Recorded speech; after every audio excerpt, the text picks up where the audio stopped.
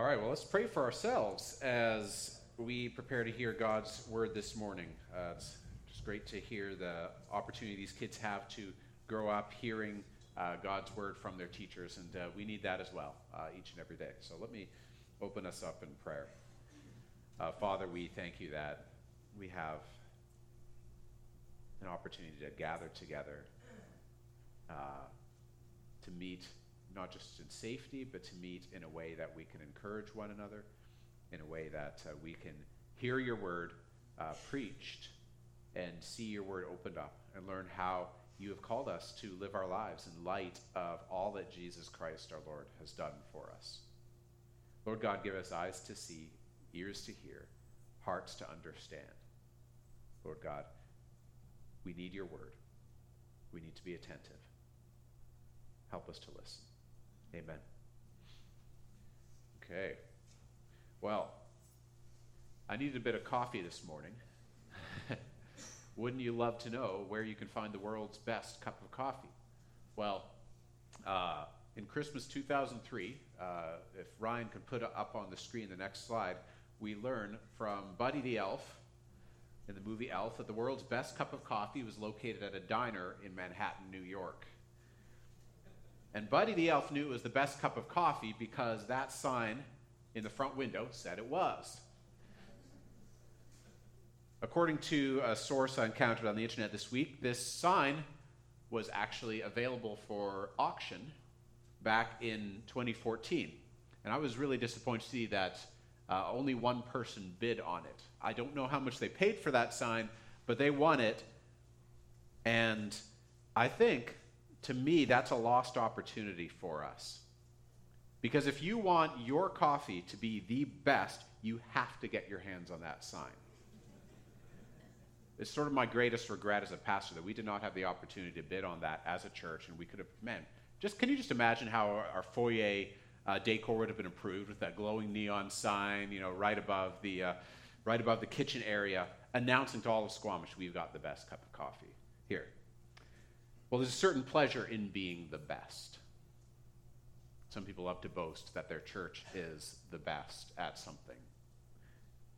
You can achieve greatness by having, this season, the biggest Christmas tree.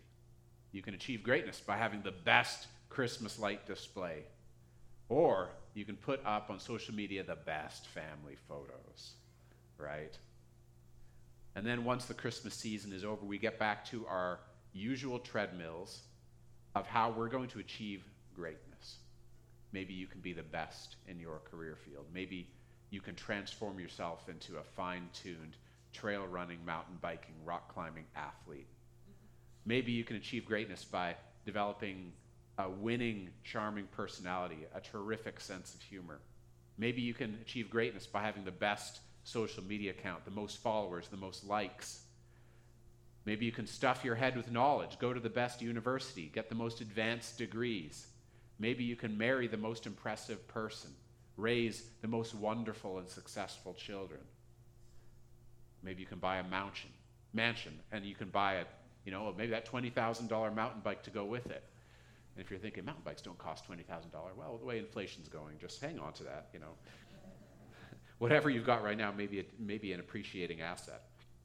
So anyway, the point is, we have so many avenues, so many opportunities in our culture to be the best, to be the greatest. You can be the best.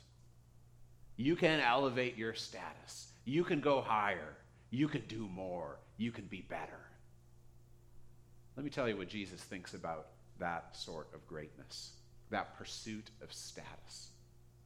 In the Gospel of Mark, in chapter 9, Jesus is traveling on the road with his disciples, and Jesus warns his disciples that he is not going to be the great, victorious, military, political Messiah that they are expecting. And that's something we've learned this past year as BK has taken us through these gospel accounts of Jesus' life. Consider what's happening here. This is Mark chapter 9, beginning in verse 30. Here we read, "They went on from there and passed through Galilee. And he," so this is Jesus, "he did not want anyone to know, for he was teaching his disciples, saying to them, 'The Son of Man is going to be delivered into the hands of men, and they will kill him. And when he is killed, after 3 days, he will rise." But they did not understand the saying and were afraid to ask him. You can tell they don't understand what Jesus is talking about. It's just they don't have a framework to absorb and to make sense of what Jesus is saying here. Because what happens next, literally right after this, in light of what Jesus just said, what happens next seems so small, so petty. They came to Capernaum. When he was in the house, he asked them, "What were you discussing on the way?" But they kept silent, for on the way, they had argued with one another about who was the greatest. And he sat down and called the 12, and he said to them, "If anyone would be first, he must be last of all and servant of all." And he took a child and put him in the midst of them. And taking him in his arms, he said to them, "Whoever receives one such child in my name receives me. And whoever receives me receives not me, but him who sent me." So Jesus is not impressed with any sort of greatness that you and I can earn for ourselves. I don't care how rich, how powerful, how strong, how smart, how good looking you are. Jesus is not impressed. What really makes an impression on our Lord is not somebody who elevates themselves and achieves greatness and boosts themselves. What makes an impression on Jesus is someone who chooses to be last of all and servant of all. It's someone who chooses, in fact, to lower their status, to reduce their status to that of a small child. That's the mindset that Jesus himself had. That is why Jesus, just before this, is talking about how he is willing to subject himself to low status, to shame and suffering and public crucifixion. And to be a true Christian means that we walk the path that Jesus walked. Where Jesus went, there we go too, in union with him. You're meant to be like Jesus. You're meant to adopt Jesus' mindset, to think the way that Jesus thinks. Here's how the Apostle Paul explains it. And man, the more that I read Paul over the years, the more I'm like, this guy got Jesus on a level that you and I are just barely beginning to grasp. He got Jesus and the mindset of Jesus Christ, and he shares it in the book of Philippians. This is a letter to the little church in the city of Philippi. And I'm going to be reading from Philippians, beginning in chapter 2, verse 1. So I'd love for you to follow along in your translation of the Bible. Philippians chapter 2, and I'm going to read verses 1 through 11.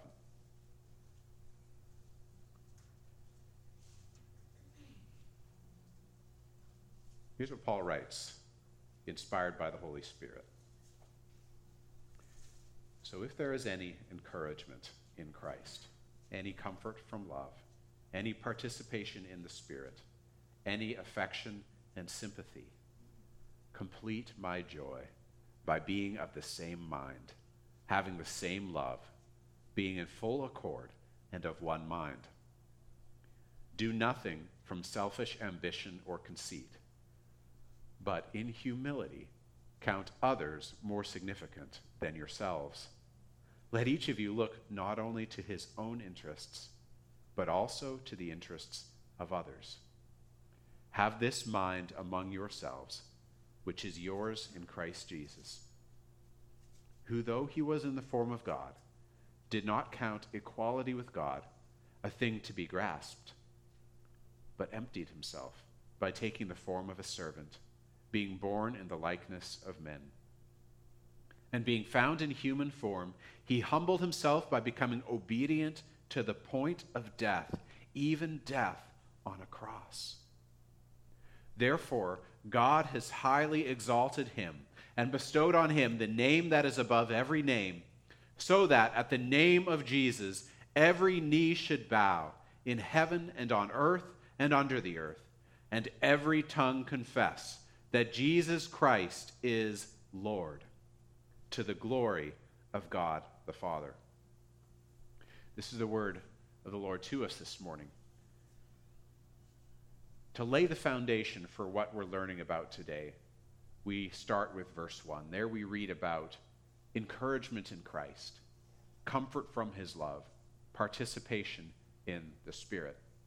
What verse 1 is talking about is that gospel partners, people who have gathered together around the good news of Jesus Christ, gospel partners unite because of that very gospel, that very good news. To be a part of the church means that you and I are joined together in one family, with one Father, citizens of one kingdom, with one King whom we proclaim. We're all joined together. Our family business, our national effort in the church is the advance of the gospel. We want the whole world, and especially the town of Squamish, to know the good news that Jesus of Nazareth, he is God's anointed king. He is God's Messiah, his Christ. Jesus is the hope that was promised to the people of Israel throughout their history, as recorded in the Old Testament. He was the Emmanuel that Israel was looking forward to and longing for. He is the hope not only the nation of Israel, but he is the desire of nations. He is the hope of the whole world. Everyone who trusts Jesus, everyone who believes that Jesus Christ's death, his resurrection, were real events that really rescue us from our sin and from the punishment we deserve for our sin. Everyone who trusts Jesus is united with him, is raised from the dead to new life as part of his family, with hope, looking forward to that time when Jesus Christ returns and brings joy to the world. We continue laying the foundation for what we're going to learn in verse 2, because here we read about being of the same mind, having the same love. In light of that good news, gospel partners share this mindset of solidarity. Sometimes good Christians make a very honest mistake when they talk about the gospel. They talk about, you as an individual can be saved from your sin. God loves you individually. Jesus died for you individually. He can be your personal, individual Lord and Savior. That's all entirely true, and you need to know that. But it leaves out this crucial element that we find throughout the Bible. My relationship with God and your relationship with God is not an individual thing. That covenant relationship includes the rest of the church. It is not just me and Jesus. We are saved out of the world, and we gain this new family identity. We're part of the family of God now. We're part of the church now. So gospel partners share a mindset of solidarity. We're all in this together, and we have the same mindset. Gospel partners have the same love that Jesus had, united in spirit, single-minded. And that brings us to what we're learning today. In verses 3 and 4, we read another way in which the truth of the gospel changes the way that we think, the way that we speak, the way that we act. Here's what Paul writes. Do nothing from selfish ambition or conceit, but in humility count others more significant than yourselves. Let each of you look not only to his own interests, but also to the interests of others. So here is another way in which Jesus' mindset becomes our mindset. Another way in which we imitate Jesus as his disciples. Gospel partners share a mindset of humility. Gospel partners share a mindset of humility. Maybe it would be helpful first of all to understand what humility really is. Humility is one of those attributes that feels really good when we see it in other people. I mean, when you encounter a person who's truly humble, it feels really good to see that. You marvel at it. You're amazed by it. It's beautiful. When it's you, it doesn't always feel really good to experience humility. It feels very different on the inside than it does on the outside. In Paul's day, in the pagan Roman world, humility was not seen as a virtue. It was not a virtue. Humility was a degrading thing. Humility was humiliating. No respectable person would ever want to be humble. No one wants to be at the bottom of that human pile, everyone else standing on your head. Nobody wants to be at the bottom. In a culture that's all about achievement, all about who's the best, who's the greatest, who comes from the best family, who's done the most things, who's living the best life, humility runs counter to all of those things. What can motivate a proud and respectable person like Paul to say something like this? In humility, count others more significant than yourselves. Paul, what's happened to your self-esteem, man? Come on. Well, if you've read the rest of Paul's writings, you know exactly what's happened to it. There's a proverb in the book of Proverbs in the Old Testament. This one is very instructive. Proverbs 15, verse 33 reads, "The fear of the Lord is instruction in wisdom, and humility comes before honor." Notice how those two ideas are paired together. The fear of the Lord is instruction in wisdom, and humility comes before honor. Those belong together. There's a tight connection between the fear of the Lord, wisdom, humility, and honor. What happens is that when you know who the Lord is, when you understand him, you recognize his gravity. You recognize that he is so much greater than you are. He is holy, immensely holy, massively powerful, the creator of the world, tremendously wise. And you tremble before him. You begin to fear him. You feel small before someone so great in power and significance and holiness. The fear of the Lord is a death blow to our self-esteem, because what it does is it takes your self-esteem and replaces it with God-esteem.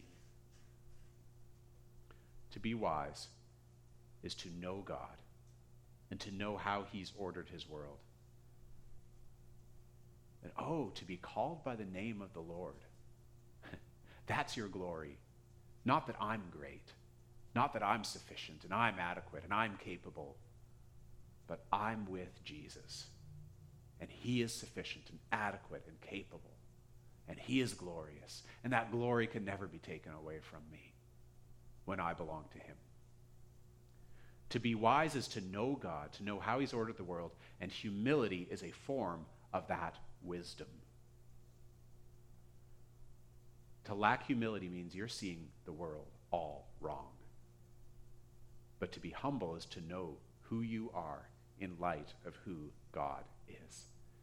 And I want to tell you, when I'm working with counseling people, it is so liberating to people when they realize that God is big and people are small.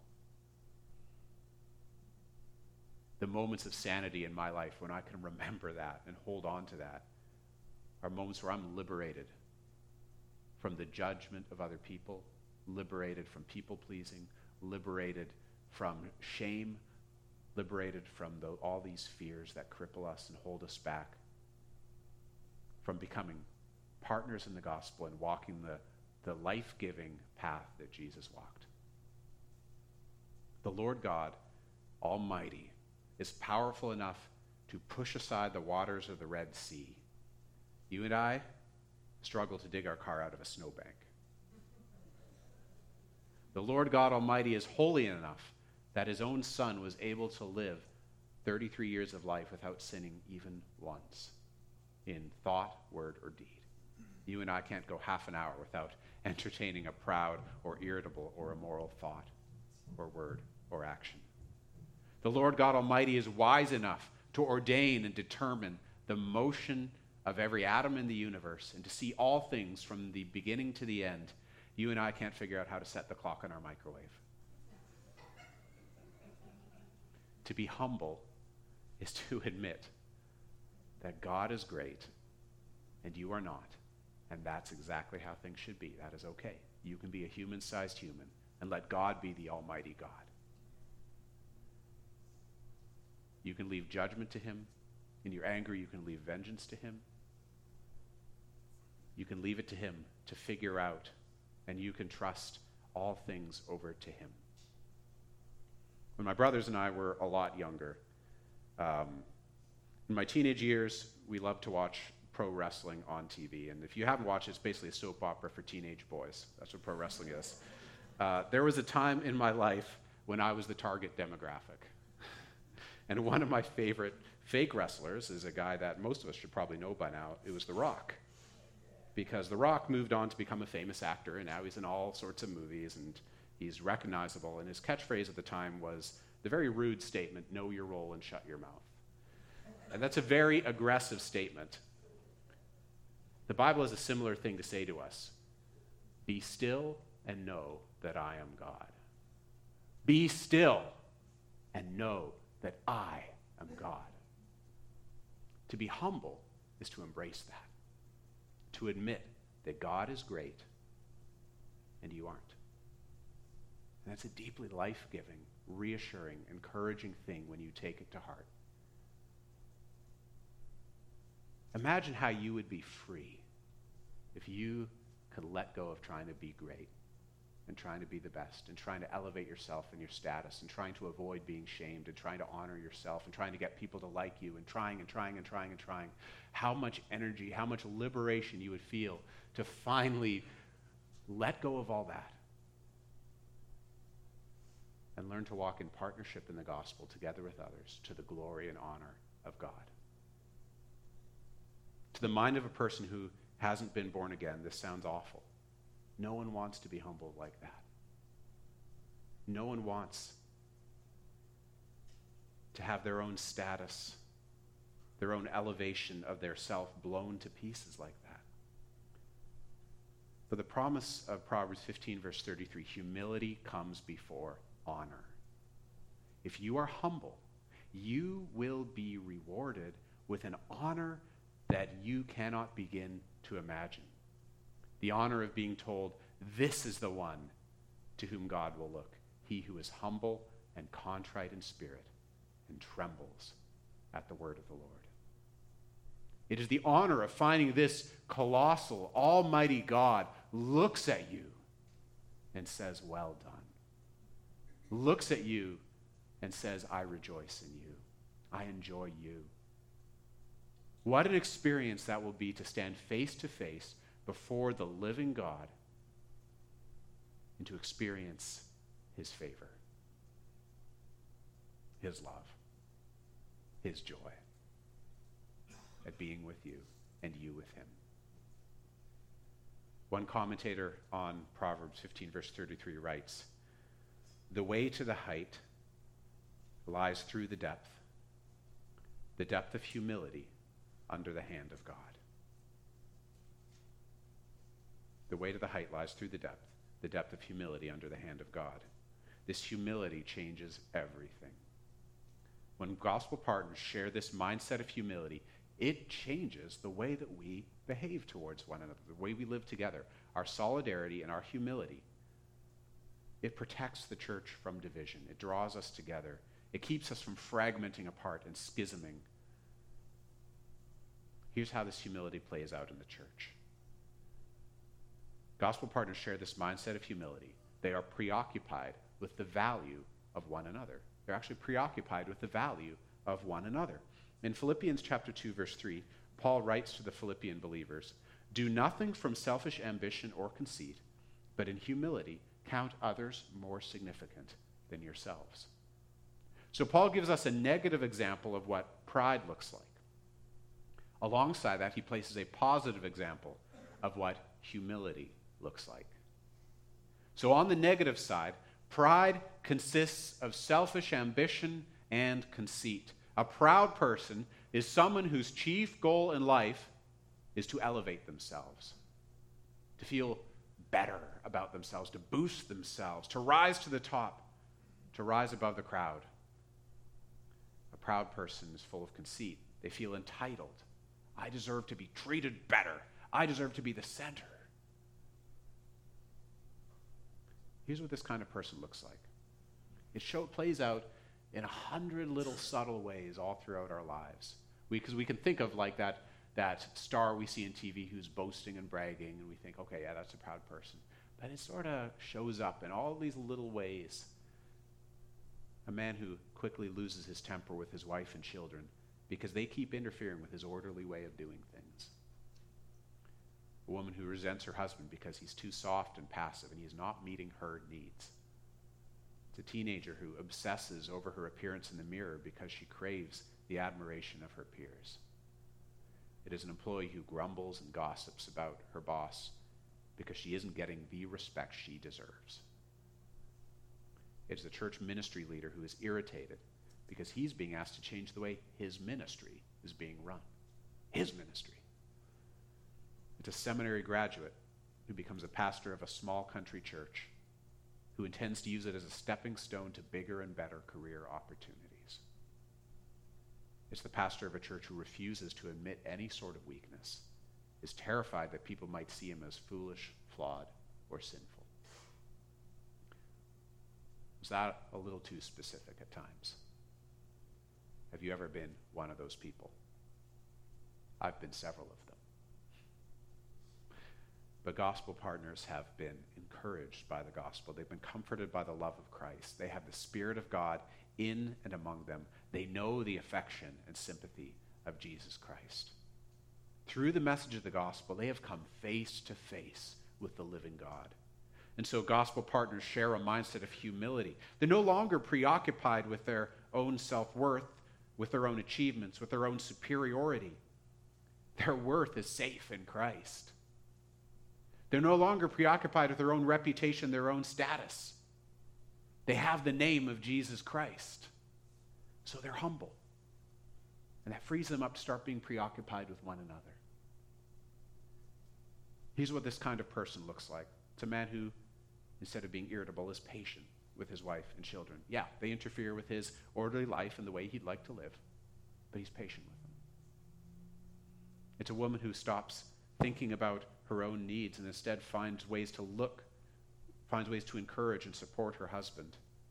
It's a teenager who finds ways to compliment her peers whom she sees at school, to maybe express admiration and kind words for them. It's an employee who gives a full effort for her boss, looks for reasons to speak well of him, even though he doesn't respect her the way that she should. It's a church ministry leader who is eager to learn new ways to lead the ministry he's been entrusted with, who's even willing to give up that ministry altogether if that's what's best for the family of God. A seminary graduate pastors a small country church, sticks with his new church family for a long time, even if it means passing up glamorous opportunities, because it's not about the status. It's the pastor of the church who admits his struggles to good friends at the church. Ask them for their prayers and encouragement. Gospel partners share a mindset of humility. They are preoccupied with the value of one another. They aren't fixated on their own value and reputation. They aren't fixated on what they can get from other people. All what they're thinking about is, my brothers, my sisters, how can I serve them? Just as Jesus himself took the form of a servant. There's a second way in which gospel partners share a mindset of humility. They are preoccupied with the interests of one another. They're preoccupied with the interests of one another. Paul writes about it in verse 4.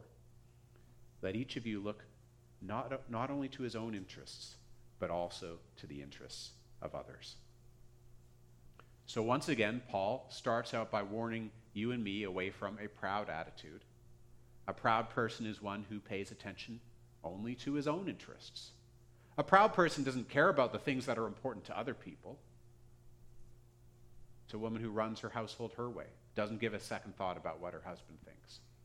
A man who watches sports on TV all evening, ignores his wife while the house falls apart. It's a teenager who hogs the bathroom because she's spending half an hour in front of the mirror every morning, and her brother can't even get in. It's a boss who piles more and more work on his exhausted employees just so that he can pad his own resume. It's a pastor who tries to force his agenda down the throat of a church that just isn't quite ready for it. Gospel partners share a mindset of humility. They know that God has met all of their true physical and spiritual needs. They know that the church is all about glorifying their Heavenly Father. It's not about themselves. They know that their own ideas and interests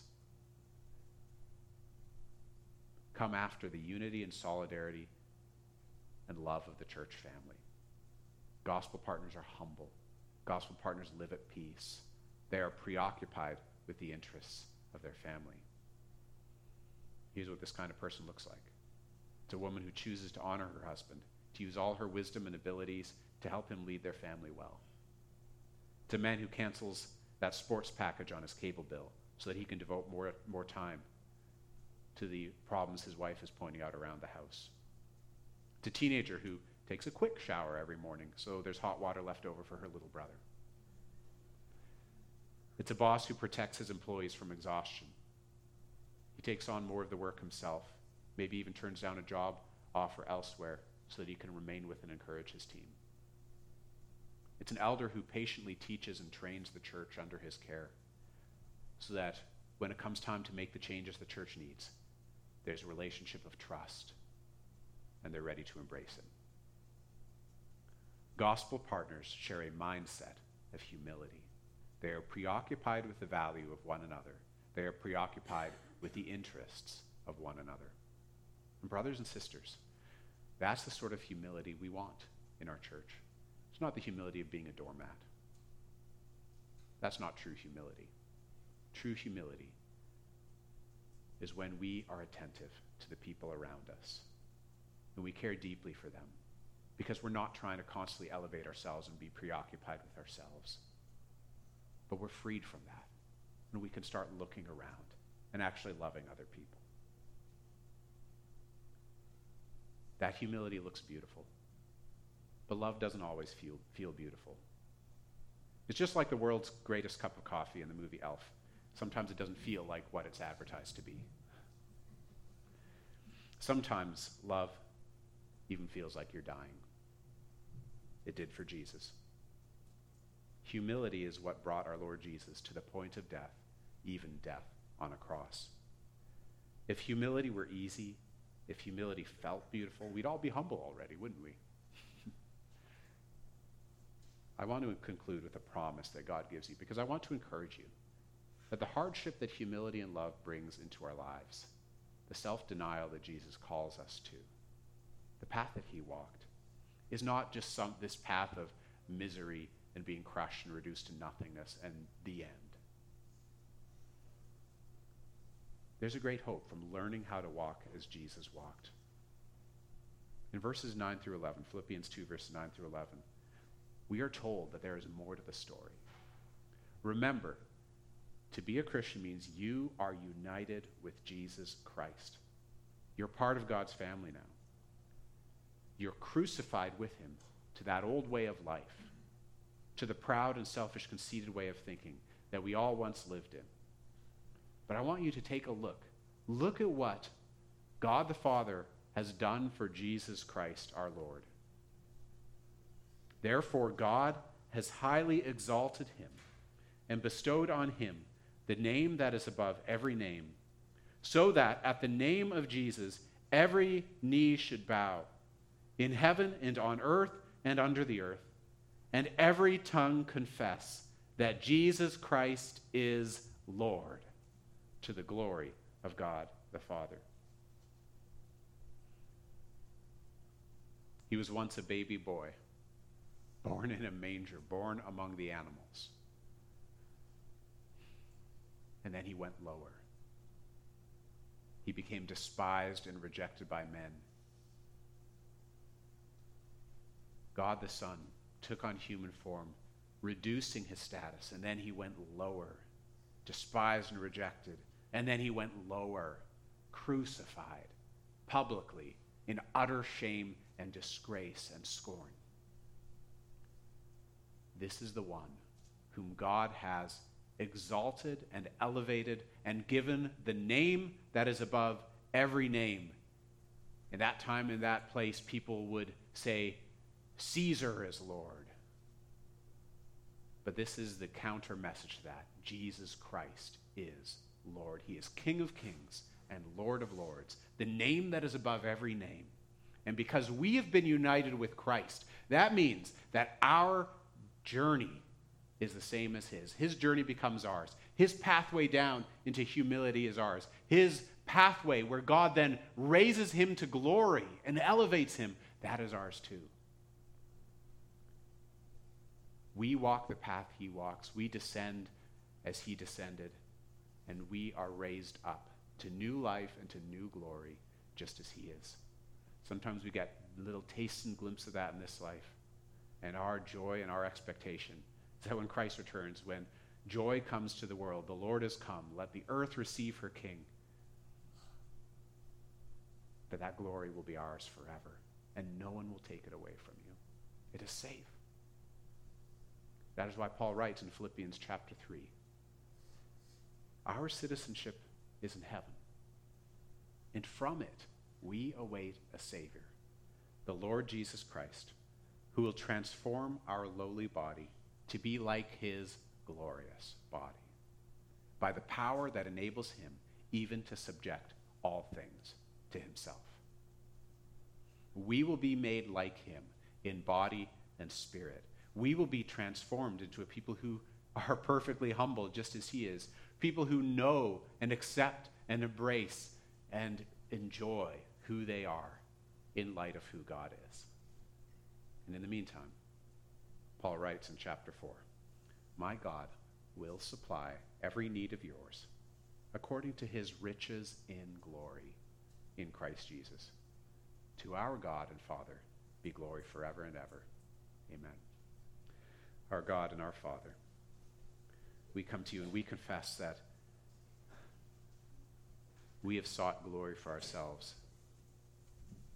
We have forgotten what our Savior said when he prayed to you, and he said, the glory that you have given to me, I have given to them, that they may become perfectly one. Lord, that partnership, that oneness, that unity that we ought to have has been torn apart by our efforts to elevate ourselves, our efforts to pursue our own interests with no regard for others, our efforts to elevate and enforce our own value with no regard for the value of others. Lord, our value is safe in Christ, with Christ and God. Our glory and our honor is safe. Our name is the name of Jesus Christ. That is our identity, united with him. I pray, Lord God, that each and every one of us would remind ourselves and remind and encourage one another again and again and again.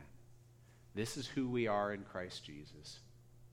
This mindset is ours in Christ Jesus.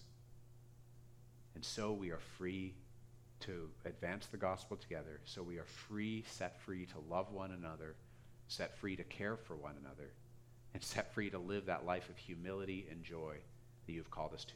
This is very hard. Sometimes it feels tremendously unnatural, but this is the way of Christ. Lord God, win us over. Remind us that you dwell with those of a lowly spirit, because you yourself are gentle and lowly in heart. Amen.